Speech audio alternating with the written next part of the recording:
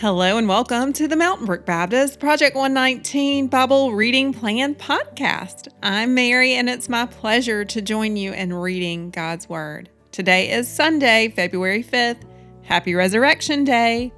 I'm reading from the New International Version, and today we're in the Psalms again. We're in Psalm 105. Remember, we're talking about the promise continued through the patriarchs, and this psalm is a look back at how God provided through the lives of the patriarchs, how he continued his blessing in the midst of struggle and strife. And in verse 5 of this psalm, the psalmist instructs us to remember the wonders that God has done. And so he's going to list out wonders that he's done in the lives of the patriarchs. And as we listen, I want to encourage you to remember the works that God has done in your life. Psalm 105. This is a psalm of thanksgiving. Give thanks to the Lord. Call on his name. Make known among the nations what he has done. Sing to him, sing praise to him. Tell of all his wonderful acts. Glory in his holy name. Let the hearts of those who seek the Lord rejoice. Look to the Lord and his strength. Seek his face always. Remember the wonders he has done, his miracles and the judgments he pronounced.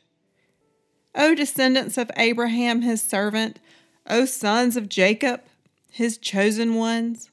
He is the Lord our God. His judgments are in all the earth. He remembers his covenant forever, the word he commanded for 1,000 generations. The covenant he made with Abraham, the oath he swore to Isaac. He confirmed it to Jacob as a decree, to Israel as an everlasting covenant. To you I will give the land of Canaan. As a portion you will inherit.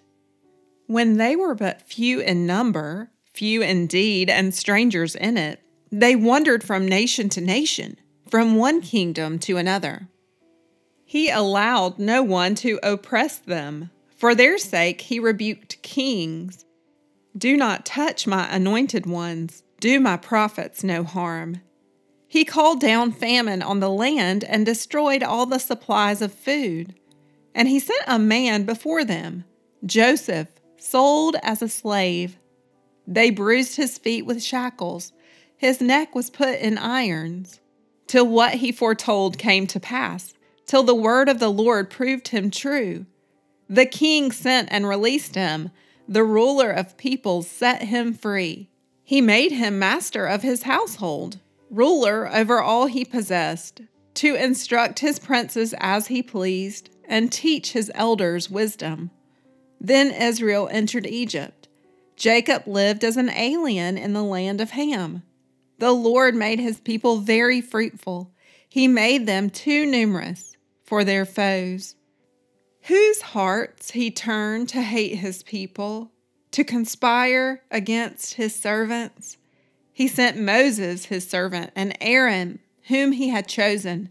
They performed his miraculous signs among them, his wonders in the land of Ham. He sent darkness and made the land dark. For had they not rebelled against his words? He turned their waters into blood, causing their fish to die. Their land teemed with frogs, which went up into the bedrooms of their rulers. He spoke, and there came swarms of flies and gnats throughout their country. He turned their rain into hail, with lightning throughout their land. He struck down their vines and fig trees, and shattered the trees of their country. He spoke, and the locusts came, grasshoppers without number. They ate up every green thing in their land, ate up the produce of their soil.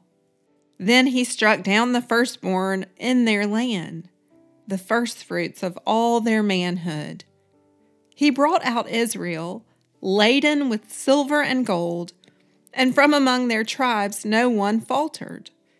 Egypt was glad when they left, because dread of Israel had fallen on them. He spread out a cloud as a covering, and a fire to give light at night. They asked, and he brought them quail and satisfied them with the bread of heaven. He opened the rock, and water gushed out. Like a river it flowed in the desert. For he remembered his holy promise given to his servant Abraham. He brought out his people with rejoicing, his chosen ones with shouts of joy, and gave them the lands of the nations. And they fell heir to what others had toiled for, that they might keep his precepts and observe his laws. Praise the Lord. Thank you for listening along as we read God's Word together. Here in this psalm, we see the importance of constant communion with the Lord.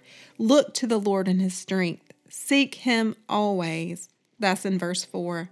And then we're reminded as we look back at Joseph's story that God can take what looks bad and make it into something good.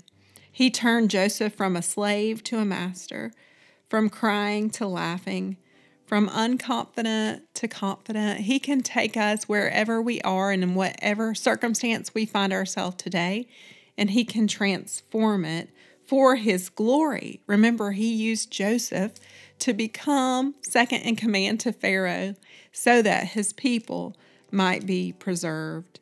And then the final point that I want to make is that God delivered his people. He gave them the lands of other nations, as it says in verse 44, so that, in verse 45, they might keep his precepts and obey his laws. Will you pray with me? Father, thank you for this opportunity we have to read your word together. Thank you for another resurrection day where we can be reminded of Jesus' love for us. As we fellowship and worship today, we pray for those who cannot go to a physical church building because they are unable. And we pray, Lord, that the fellowship of the Holy Spirit would be with them and that we would be an encouragement to them. Place someone on our mind today that we can pray for, that we can call, that we can encourage in your word. And Lord, help us to be a people who are obedient. Help us to recognize the blessings of your covenant and to live into the obedient life that you have called us to be as bearers of your name. We love you, Lord. We pray all of this in Christ's name. Amen.